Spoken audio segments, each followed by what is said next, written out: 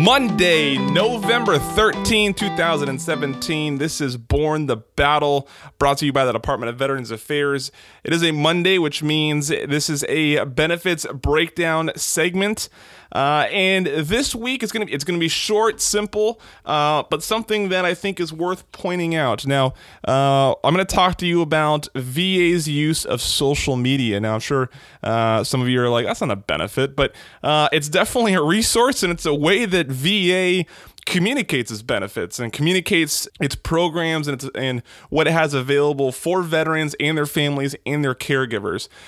This was inspired to me on Thursday. Secretary Shulkin was at the Washington Post, and someone asked, how is VA using contemporary media to reach its veterans, especially the younger generation?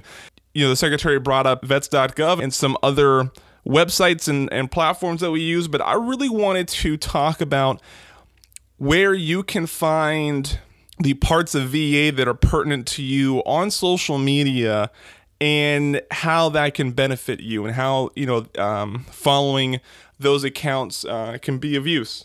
So I'm going to start with the department level, right? So Instagram, Twitter, Snapchat. What you're going to get from those are just a lot of stories around the veteran community, stories around VA, and then announcements and events occurring from VA or at VA. We are also on Facebook, facebook.com/Veterans Affairs. It's a lot of the same. We post fewer on Facebook than anywhere else, but we try to make it bigger stories, more impactful to the general audience.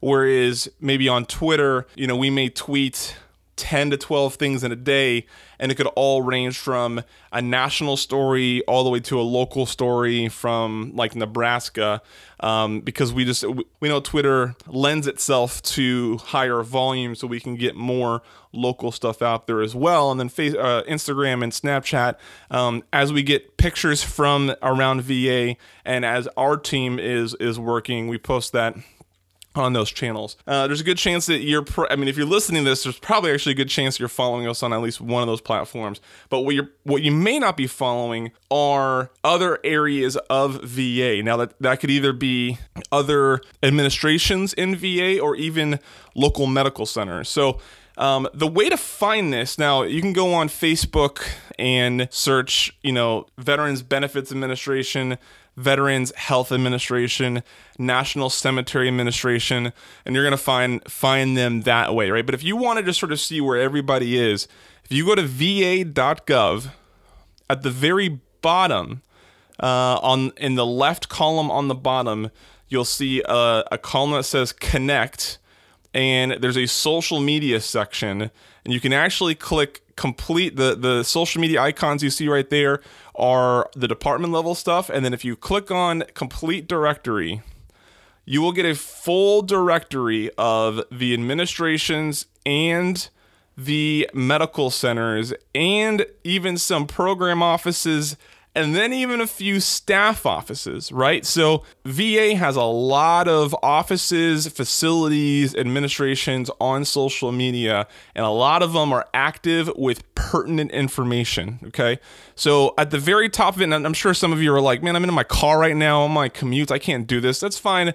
Listen to this, and if you hear something like, oh, I could benefit from that, just go back later today, go back tomorrow. You can listen to this again, or it's very simple, va.gov, bottom of the page, complete directory, and it'll be there. But at the top, you'll see the department level stuff, and then the three administrations, the health administration, the benefits administration, and the cemetery administration, and then medical center. This is where I think things get really useful, right? So Birmingham VA Medical Center, I'm just reading off random ones as I scroll down.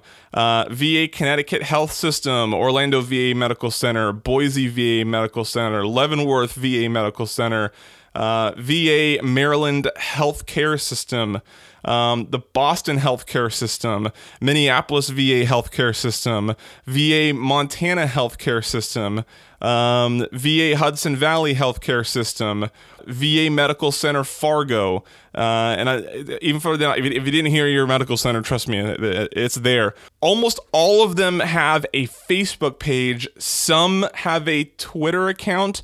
Very few have an Instagram account. Okay, so that's one thing to note. There are also email updates in a column where you can click to get email updates specifically from that medical center. And then beneath that, and I think these are just as important, so I'm going to read all of these because I think some of you may find interest in one of these specifically. Post 9/11 GI Bill has a Facebook page. National Center for PTSD has Facebook and Twitter. VA Careers, if you want to learn about how to work for VA, they have a Facebook, Twitter, and they are on our blog, blogs.va.gov. Returning Service Members Program Office, Facebook and Twitter. The VA Canteen Service, Facebook. VA Innovative Initiative, Facebook and Twitter. And then, of course, there's some staff office as well with HR, OIT, and OPIA. So that's how you find it from our main page. If you are on your healthcare system or your medical care or your medical center's page on our website, let's say you're at boston.va.gov for the VA Boston Healthcare System, just there on the right column, you're going to see Connect with VA Boston Healthcare System.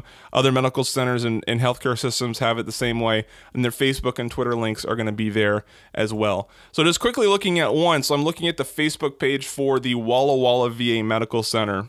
They have a Saturday read that they post every Saturday, right? So they post a link to an article or a site that they think is worth a read for the veteran community.